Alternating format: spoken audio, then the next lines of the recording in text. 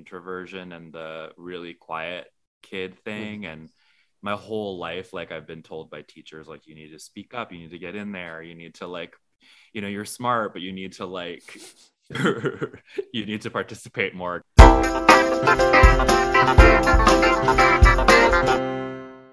Welcome and thank you for listening to Almost Famous, the podcast where actors, writers, comedians talk about the ups and downs, ebbs and flows we're working towards making in this crazy biz and how they're almost famous. I'm your host, Daniel Acker. Today's guest has starred in The Office, Arrested Development, Curb Your Enthusiasm, Superstore, and more. It is the wonderful Greg Warswick. Hey, buddy. Hey, what an intro. It's so weird to hear that kind of thing. Yeah, I feel like no one has gotten used to hearing an intro about themselves, which I feel like is a failing of our society. I feel like as friends, we should be better about like when you introduce someone, not just their name, but like fun facts and credits and like this person does this and this and they're incredible. But instead we like hear it, we like cringe. We're like, no, don't list my accomplishments. I know. I feel like maybe that's indicative that all of these actors, or maybe all your friends, are just like really weirdly adjusted people who have self-esteem problems or something. Yeah. I would love to hear an episode where someone's like, oh, thanks. Oh, yeah, I love that credit. Like just super confident and secure about it, you know? For you, when did you realize you wanted to like act and notably in like comedy? Like, was that early in life? Was that later? It was probably like high school-ish, which was also when I started doing theater and started performing. And then pretty quickly, you know, in our drama program and our extracurricular stuff as well, like we would alternate between dramas and musicals and comedies. And it was like always when that comedy came around, it was like, oh, this is really fun. And this is, I feel like, what I'm excelling in. And this is a strength of mine. And so yeah, probably like 10th or 11th grade was when the sort of nugget started. And then interestingly, like we did a little improv unit in, I think, 11th grade. And that was when it really clicked. And it's like, oh, I think I could be really good at this. And then it sort of just like kept going from there. Mm-hmm. What made you feel like you like had a natural bent or a skill for improv? What is it about your personality or your mind or your acting style? I don't know. I mean, first of all, I love talking about improv, so I'm like so excited to be doing this with you. And it's been really fun to listen to some of your old episodes back, because it's just really interesting to hear everyone else's take on like this weird art form. I think, I don't know, I've been trying to figure this out forever, because I'm, as we're talking a little bit about before, like I'm pretty introverted. I was a really shy kid. I have always had a huge like fear, like debilitating fear of public speaking, which is bananas, but a lot of actors I think have that, so I've heard.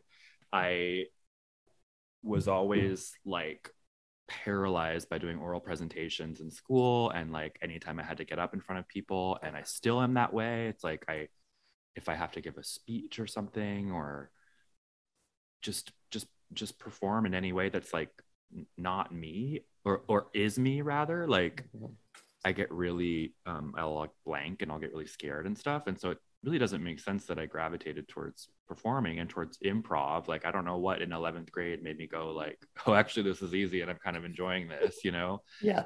But I have said maybe it has to do with the character element, right? Like it's like an out of body type. You get to inhabit somebody else for a moment, and in that way it's like I'm not Greg, and so it's easier to just be free, and it's easier to be stupid and whatever. And I don't know if that's true, but that's always how I've like justified it in my mind, like because it really doesn't make sense, this disconnect of feeling so scared about performing but then also doing it for a living, you know? Right. It's strange to be like, if someone was like, hey Greg, can you just give a speech on this, you'd be like, I don't know if I can. But if someone said, hey, Greg, can you pretend to be someone who's giving a speech on this? Yeah. You'd be like, yeah, totally. That sounds fine. Absolutely. Like, yeah. Is it a little bit, you feel like it initially started almost like as a safety, like there's not a wall, but like there's a barrier between who you are and who's on stage. It's like, oh, if people are laughing at or with me, it's fine because it's not actually me. It's for through this vessel. Yeah, I think there's a lot of that. And, you know, particularly in high school, I'm thinking about when I would do like plays and stuff, and I would play like a gay character and I wasn't out yet. And it was just a sort of way to like, to be that or to channel that without you know, it's a, like you're saying, it's like a protective element, sort of like, this is not me, right? Like it's very similar to me, but just a character. I'm just playing a role. Yeah. But I also don't know. I mean, the protective thing does make a lot of sense, but it's also like, I've always been pretty imaginative and pretty like creative, for lack of a better term, like when I was a kid. And so I think the improv thing was just a way to access that in a very just like literal way. And I think it was just like a new art form that just like let me unlock that a little bit. So I don't know. I don't know how much is this protective shell and how much is just truly like finding a medium to channel whatever my weird thoughts. Mm-hmm. When you're performing, what do you think is your like strongest thing you bring? Do you think you bring, I feel like people either bring like, they're just like such good actors that it's like, oh wow, like they can be doing anything, or is it like, oh, this person is just naturally like the funniest person on stage? Like what do you feel like is like your thing that right? I love this. I love that. I love your assessment of the assassin thing and the actor thing. I think I'm much more the actor. I think I have been really successful in just like reacting to things and kind of taking things in and letting myself experience them and behave in response to them. Like I do love when I get to do a character thing and I get to sort of just hang back and then put those little things in, I guess, which is your assassin thing kind of, but I don't think that I'm super good with like the actual joke element or just coming up with like the funny information or whatever, being that person. I think I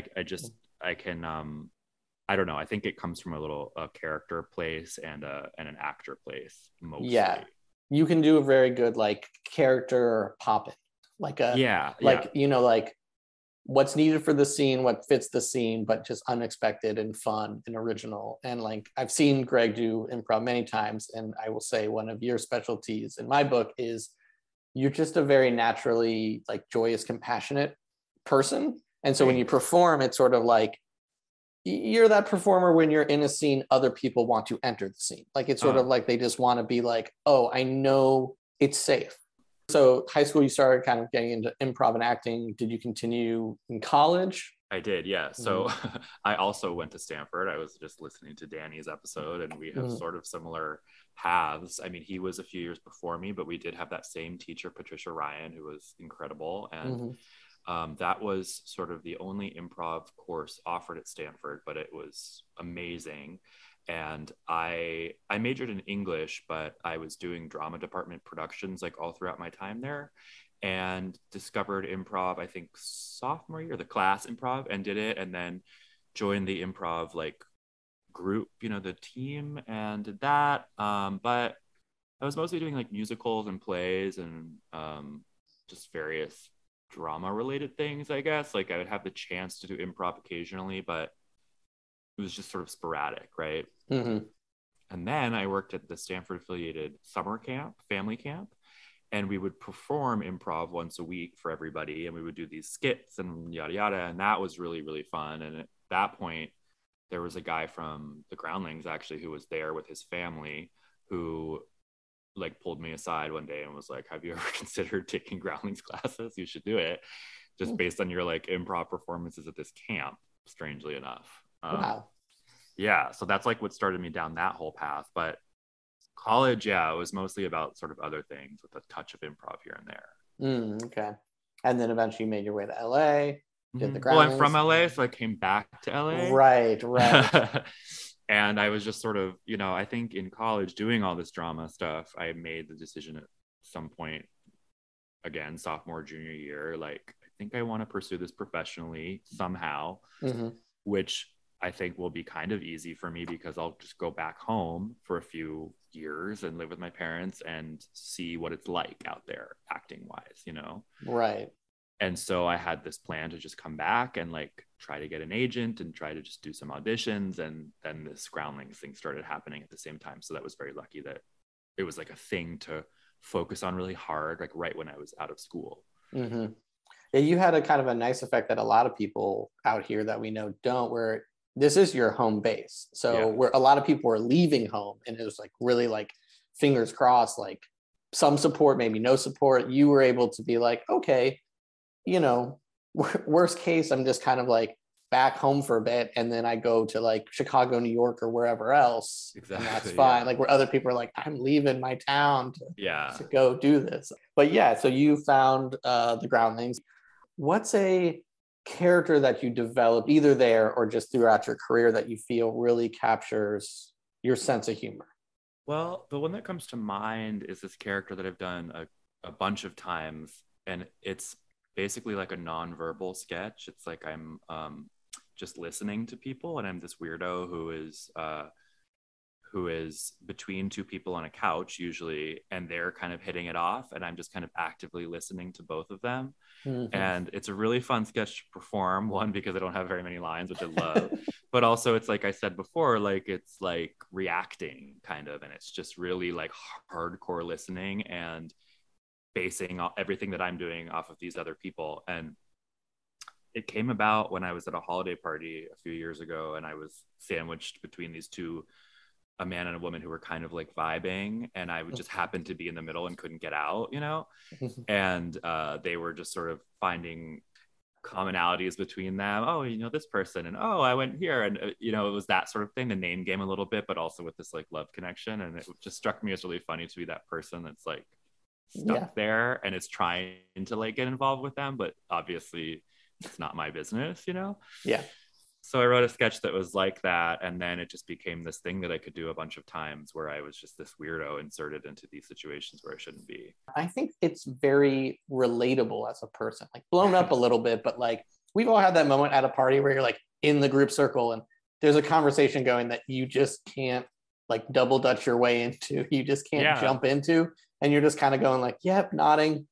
It's a very fun one. And I think what's nice about a character like that and developing that is it can be plugged into a lot of situations. There's a lot of moments where it's like, you're really like wrong place, wrong time, just like thrown in. I think I also maybe like it a little bit because it does feel like it's very much from me. Like it resonates a little bit in the way that I mentioned before, the introversion and the really quiet kid thing. Mm-hmm. And my whole life, like I've been told by teachers, like, you need to speak up, you need to get in there, you need to like, you know, you're smart, but you need to like, you need to participate more kind of. Mm-hmm. I was very shy when I was younger as well, and hated public speaking and had a speech impediment and all these things. So I was just like, and honestly, like I hated public speaking. Like you said, if I had to go up in front of a class, cry instantly. I'd start to talk and then I'd cry. And not like, it was just like, it was a weird thing. Cause I'd be upset. Cause I'd be like, I know what I'm talking about. Like, it wasn't like I was ill prepared and like, they're going to find out. It was just like some weird thing of maybe being a perfectionist or something, like not wanting to mess up. I got over it because after my bar mitzvah, a B'nai mitzvah, me and my sister had it together, and I got through all of it. And I was just like, there's nothing going to be harder than that. Wow, that's so cool. That's also so interesting. Like, I feel like I'm very much the same way, where perfectionist a little bit and didn't want to make people upset, and like did really well in school because I was just like, I didn't want to get in trouble ever. And like, you know, people always talk about like why they're a comedian. They have these deep emotional wounds, or they had these crazy childhoods or whatever. And mine was very happy, and my parents were always very supportive, and I felt like I had an amazing upbringing. And so I always wonder like, what is my like wound, or what is the thing? And I think it does relate to that, mm-hmm. that like people pleasy or like afraid of confrontation. It's just like a certain element of my personality that is a little bit wonky. That sounds like maybe yours was too. Yeah, it sounds very similar, where it's just like, I did have a moment, especially as I was doing like improv and sketch and certainly stand up, where I was thinking like, am I not damaged enough to do this? Totally. I've had that because there's like so many people who are like, oh, I did this and this, and then eventually I just started like seeing more and more stand-ups I respect and like, and thinking about it, being like, it's not about your damage and back, it's about who you are, your point of view, what you're bringing to the table, making observations. But the observational element is key there, I think. Like, maybe it's not so much damage, but I feel like there has to be something in one's life that makes them a little bit more observant than the normal person in order to do comedy or to pursue, you know, acting or something. Like, I feel like you just have to have a heightened awareness of like that kind of thing. Yeah. And that's certainly not damage. That I think is a great tool. But yeah, for you, it's definitely like your observations come through your reactions, like you said. Like you're just like a very focused listener.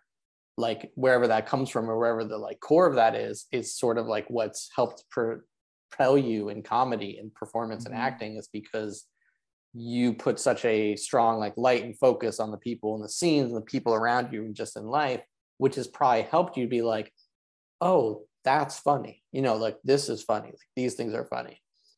Now, through acting and pursuing this, have you developed for yourself like a definition of success?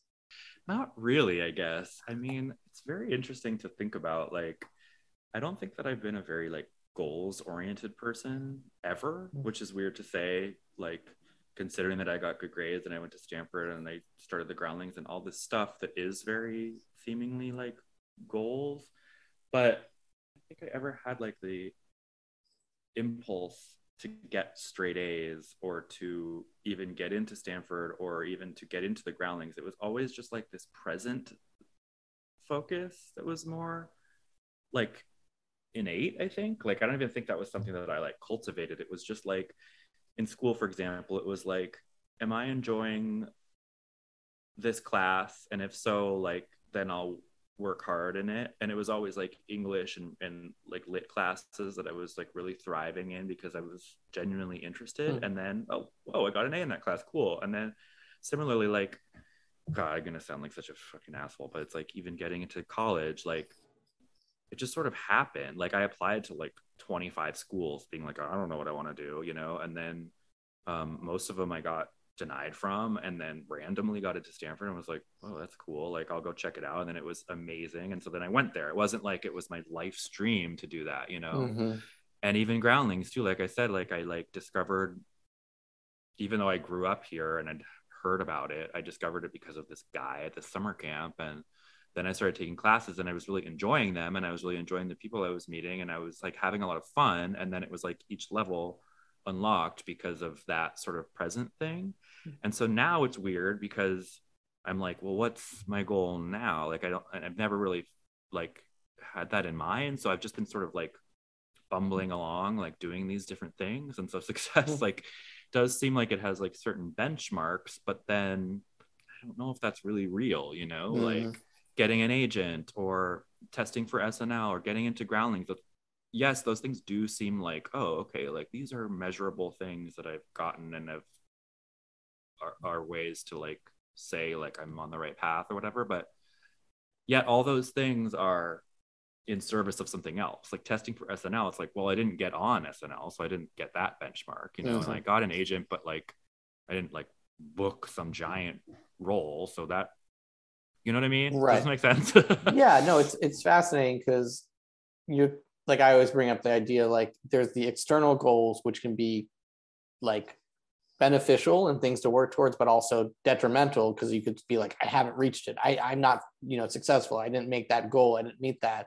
And your focus, like I said, has been on the present and reacting and following the joy, which I think long term will lead to a more pleasant life and like a more fulfilling life. Because like you said, it's sort of like, oh, I like what I'm doing and I happen to be what people would deem successful at it. You know, it's not like, oh, I'm successful and therefore I'm happy. It's the correct formula, I would say, of being like, oh, this person told me about the Groundlings. I'm going to check it out. I'm enjoying it. I'm going to keep doing it. And I keep moving up on what these benchmarks are, as opposed to like, I'm in this and I'm going to get there. Yeah, I hope that's the case. Like, I think early on, like right when I graduated from school, the sort of one goal that I did have, I was like, I'm going to try this out, this whole acting thing, for like maybe 5 years. And at that point, if I'm still having fun with it, I'll keep going. But if it's totally miserable, I'll quit. But that's a terrible thing to tell yourself, because now I've been doing that for decades, right? And like there have, of course, been times when it's been awful and I've been not having fun at all, but like I'm too entrenched in it now to like quit or whatever, or I am fooling myself and going like, oh, it's still really fun. I'm still enjoying this. So I'm just going to keep doing it. And so now I'm in this weird. I hear you. That's a weird state to be in. I feel like, though, you'll know when it's like, oh, it actually isn't fun. Yeah, I hope so. I hope it's like the barometer is trustworthy. I always try to tell myself, like, when I'm, when there's like that creeping self-doubt or not enjoying it, it's like, I need to see how this feels when things are going very well.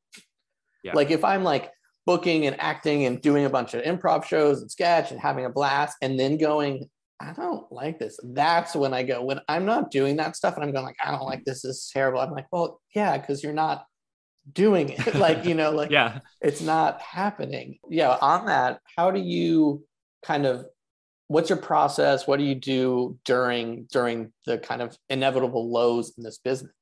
When I'm not performing, which is something that I love to do, and that's probably the thing that I love to do most, right? Mm-hmm. Like and the pandemic makes me think of this because it's like, oh, like I couldn't do any live performing for quite a while. So what happened? Like I just naturally switched to a different like medium kind of. Mm-hmm. I've always done like drawing and illustration and stuff. So I explored a lot more of that during this time and was really grateful for that because that was something that I like was really into as a teenager, and as a 20 something it sort of dwindled a little bit more. And then so like sort of rediscovering that, or like I did a bunch of like woodworking projects and like ceramics-y things, and so it is all under the same umbrella and that I'm like creating stuff, but it's just sort of shifted, right? Mm-hmm. But I think that is all to say, to answer your question, like it's like hobbies, right? It's like doing other things that make you happy so that when you're like in a dry spell professionally, you're not like dwelling on the dry spell, right? Like you're like going off and doing other stuff. Mm-hmm. Easier said than done, I guess, but I don't know, when it's gotten really bad, I feel like I've just switched a little bit, like switched to writing more or switched to drawing more or whatever, and then try to take a break from one thing and focus on another and then come back to it eventually. Right. Where do you fall with the idea, or have you given thought to the concept of being rich and famous? Yeah, I feel like my answer is probably the same as most people on this podcast. Like fame seems totally scary and debilitating and something that like could ruin your life in a lot of ways. Mm-hmm. Riches seems great. Comfort, on any level of just being able to choose your own projects or buy a house or, just like live comfortably and be able to travel and stuff. Amazing, mm-hmm. But the people that I know who have reached like crazy fame and, can't go to restaurants or get approached every time they're on a plane or in a public space, it's like that seems fun for a second and then really hard. Right. Yeah. I've said it before, but it's just the difference of like autonomy and control. Like when you get a lot of money, usually you have the say and how it gets allocated. When you're famous, you don't have a say in how people deal with your fame or approach you. Like you lose the little bit of the like, I mean, everyone would love to be rich and famous if they had 100% say on what their fame meant, how people dealt with them, and it was all great. But like, there's celebrities who go out and get hounded. There's ones that go out and nobody bothers them. And it's just like, you just don't know what you'd fall into, what would happen. But speaking of, someone coming out to hound you, it's time. It's time for the amazing segue. Thank you. It's time for the insult comic Raz Clifford to come take Greg down a peg. So come on out, Raz. Oh, Raz. Oh God. Oh, sweet Lord. Greg Warswick. You're alive? Oh my God. I thought you were thrown off a cliff. Oh wait, that was just a beautiful dream I had. Now, Warswick is a very special last name because it's a combination of the words worst and sick. Both would describe Greg's sense of humor. Now, Greg's sketch characters are a lot like the coronavirus. Sure, there are variants, but they're all the same and they're just as deadly. Now, Greg, if you had to sum up your acting style in one word, what would it be? Come on.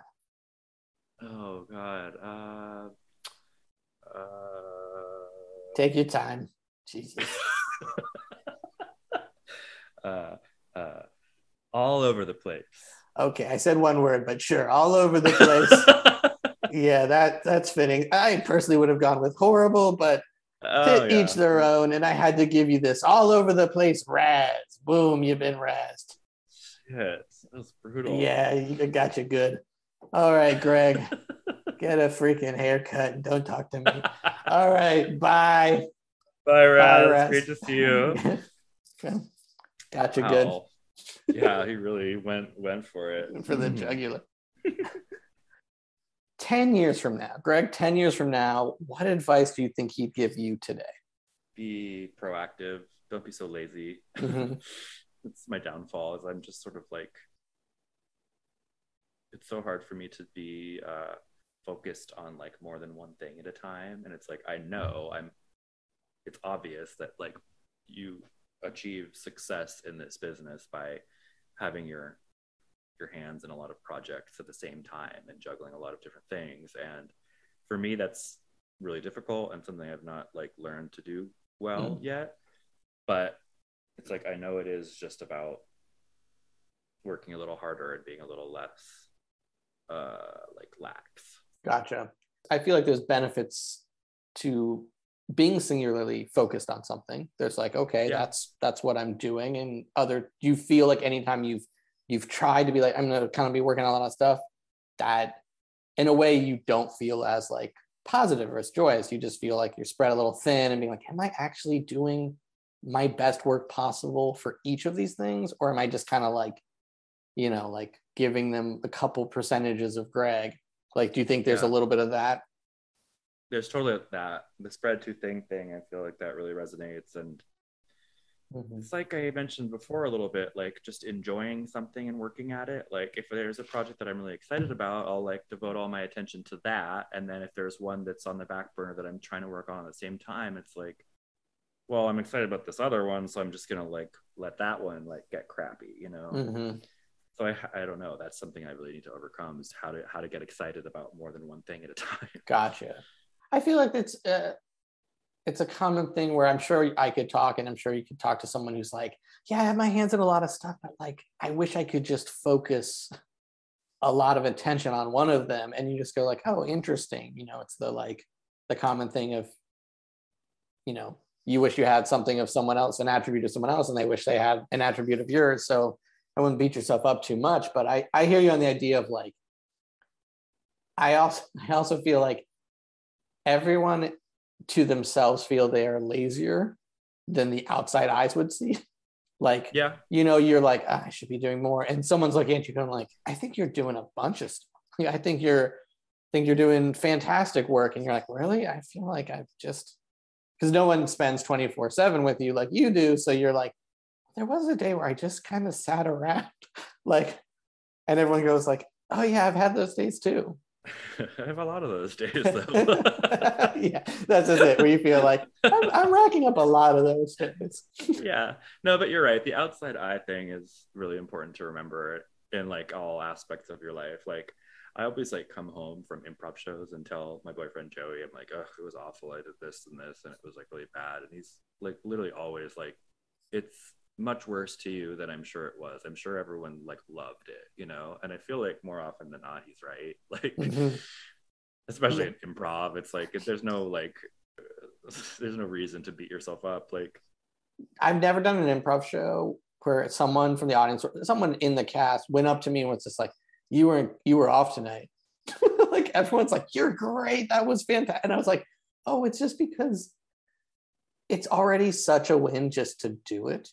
Yeah. And then if you do it decent, if you have a night where you're just decent, you're getting like a couple good moments and a couple stuff, that's all anyone's going to remember. They're not going to be like, oh, he was just really off his game, because it's magic to a lot of people watching. Yeah, totally. And it's again just us being so critical of ourselves, and such a dumb trap, but everyone's susceptible to it. Yeah. Over the years, how have you kind of handled that like internal critic? Like, what do you do with that information? I don't know, just keep going, I guess. I don't know, like anytime I've had haven't had too many experiences where I've been like really slammed by the industry, you know, like I've certainly had auditions that feel awful and I'll leave and be like, why am I doing this? What's happening? You know, but I've been lucky that I haven't been like really rocked by too many things. I've been cut out of a lot of projects, but I've never been fired from anything.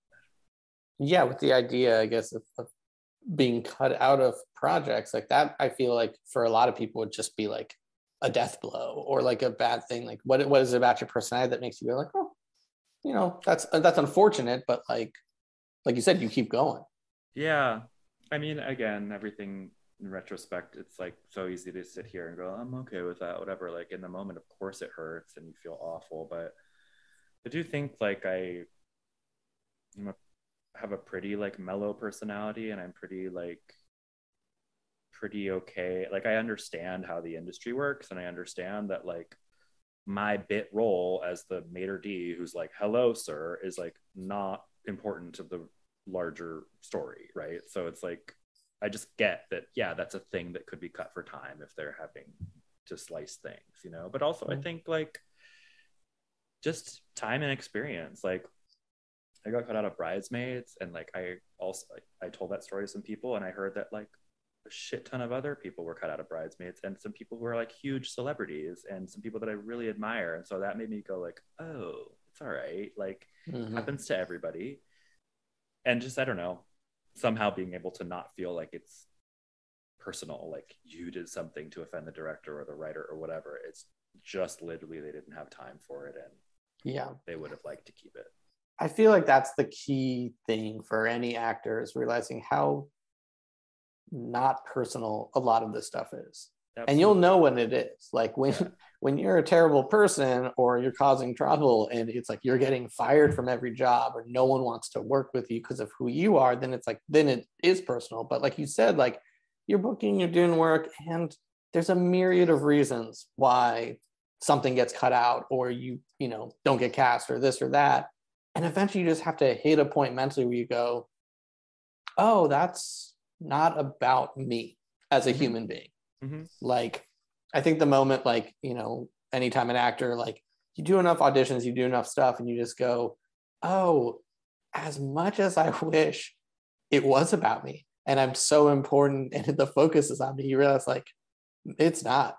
Like, it's really, really not. And like, it's kind of like a nice place to be, but then like I said, there's like that moment you go like, oh man, I thought I was very important. Yeah, you just have to very quickly just like take any sense of it like being a personal slight to you out of the equation. Yeah. But I also think I've been very lucky to like meet a lot of really nice people in this industry and have had some weird experiences where it's like I didn't get the thing or got cut out of the thing or it didn't go my way or whatever, but they've like reached out to like in a very human way be like, you're really great and we thought your audition was really great and whatever. Like just some nice things like that have happened a few times and it's very reassuring because all you hear about Hollywood is that it's cutthroat and it is certainly painful at times, but there's been a lot of like real guardian angels I feel like in my career thus far. That's really nice. And something I don't think gets enough focus is that, you know, talent's great, being good at this, hardworking, all those things very important, but like being kind, being nice, being a human being, I think long run gets you further. Totally. Like it's just sort of like, I always go like, all right, if I'm not working, I don't want to act or do anything in a certain way that's going to keep me from working. And the fastest way to do that is to be like, well, I guess just don't be an asshole. Don't just be like a shitty person to people. Like everyone I've talked to has been like, yeah, at the end of the day, you know, niceness is what gets you the jobs. Most people are like, most jobs I get are from like friends of friends or from people and recommendations and people being like, yeah, this person's a nice person, AKA you want them around. Yeah. Like you're on, like when you're shooting, you could be on set for a long time. And when you're on set with someone who's terrible, the days get much longer. Absolutely. Yeah. Now, Greg, inevitably, when you are a guest on a late night show, what is a story you'd want to tell? Greg was dreading this question. Specifically was like, don't ask me this. I don't have any stories. And I was like, I doubt that. You have You have stories, you just don't know it. I have them, but I don't know it. And it becomes very daunting when it's like, just pick any random story from your life and just like, because you do gravitate towards the sensational, right? The first time doing mushrooms, the first time you whatever, you went to a foreign country and had some crazy experience. And I'm trying to like look for more mundane things or whatever. But the one that does come to mind, and here I am just being a hypocrite because it is the first time of something, but this is the first and only time I ever broke a bone.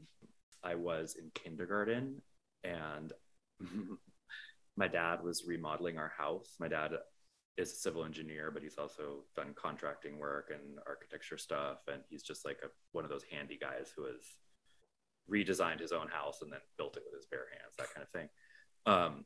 So he was adding a second story to our house when I was 5 or so. And he had almost finished. He was just putting the shingles on the roof. So he bought like thousands of shingles from Home Depot or wherever he had, just like them lying around everywhere. And he created this staircase up to the roof so that he could get up there, but then also like reach down and grab the shingles. So it was like this, I don't know, this giant tower of shingles. And he, for whatever reason, would let my brother and I play on it. So we would climb up the staircase and go up on the roof with him. And we were very young, so that was crazy. But so one day he was shingling and I was out there by myself just playing on the staircase. And we also had 2 Great Danes, 2 giant dogs who would come up the staircase with us. And so I was up there with both dogs, and I think the mailman came or somebody outside the gate came and scared them. And so they started barking. And so there was this big kerfuffle, and one of the dogs like basically pushed me off the staircase. And then that dog fell on me, and then the other dog fell on top of that dog. So I was pinned by 2 Great Danes. I dropped like 20 feet from this like the roof of my house. The Great Danes broke my wrist, and my dad, of course, was up there too and was just like horrified that he'd let this happen. And it was, the worst pain I've ever felt, whatever. But the nice weird thing about this story is that, so in kindergarten, at that time, I was learning like my letters. I was learning how to write. And because I broke my left wrist, I'm left-handed, I had to learn how to write with my right hand. And so I became, for a brief period, ambidextrous. And it was like at this point that I was also like, I mean, it was such a developmentally like formative time, right? Like I was learning all these different things. So I became weirdly right-handed in some sports things and left-handed in other things that I had already like started with my left hand. And anyway, yeah, it's all to say that I became super powered from this dog accident. Yeah, this is your origin story, becoming ambidextrous. That's not that like it's it's a pretty cool power, but it's not going to be called upon in certain emergencies. But if they're like, no, it's not served me in any real way and later in life. But are you still are there still certain things you are dominant with your? That's what an interesting effect that had. Also, have you given thought, or did you worry that this was all a big plot by your Great Danes to get rid of? That's never occurred to me, but that does seem right. Yeah, the 2 of them were like, we're gonna pretend someone is outside. We're gonna act all scared. You gotta shove this kid because he's getting too much of the attention. Is that a terrible story? That sort of went nowhere, but no. Oh my gosh, let all that go. This is a great story. It's an endearing one. It's a fun one. It's a really great snapshot of parenting in probably the late 80s, 90s. Oh yeah. Just like, my mom came home from work and was like, "I'm sorry, what happened? What did you do?" He was where? Doing what? Our 5-year-old son, who's maybe up to the bellies of these dogs. It's just although it did result in such an interesting thing, and thankfully, not a serious injury, still an injury, but also I think it's interesting that this is the only time you've broken a bone, which says a lot about I've just, knock on wood and all that stuff, I've only fractured a pinky. I am very much on a similar boat of I'm not an adventure seeker in that way. I'm I don't want to break any bones. I don't want to like deal with like not fun. Not just the like initial horrible pain of it, but also just like, oh, the hassle of the cast and all that stuff. Like the grossness of the cast. Yeah. No, I feel like if you're not big into sports or skiing or anything like that, it's like you shouldn't be breaking bones. Like we're not supposed to be throwing ourselves off of stuff. Yeah, I'm not a thrill seeker in that way. I enjoy snowboarding and skiing and like playing sports, but always with the idea of like, everyone just like, let's take your time. like I was like, oh, I guess I just don't have that like I'll just get thrashed, killer instinct, and like who cares? I'm just like, this ain't worth it. This isn't worth getting hurt. No. Is there like a mantra you've given yourself this year, a word or a focus or a thing you're kind of like, oh, this will be a good thing to remind myself? I mean, this year I started for real, like writing. Like I've always, been writing sketches and short stories and stuff and like short form stuff, I guess. But this year I finally like buckled down and like wrote a pilot and something I'm proud of, and like sort of like opening this new chapter. And so I guess related to that, it's just like, I don't know, keep getting interested in stuff, right? Like it was definitely born out of just like a weird fascination I had, and then did some research, and then took a class, and then like figured it out. So I guess that's not really a mantra, but it's just a sort of thing to keep in mind. Like good things come when you get interested in things, and when you pursue weird little threads. Yeah, just following the joy, following the curiosity, and following the interest. That's a great thing. There you go. It always comes back to that, I guess. Well, Greg, thanks for hopping on and chatting with me. Thank you. And thanks everyone for listening. I'm your host, Daniel Acker, and this has been Almost Famous.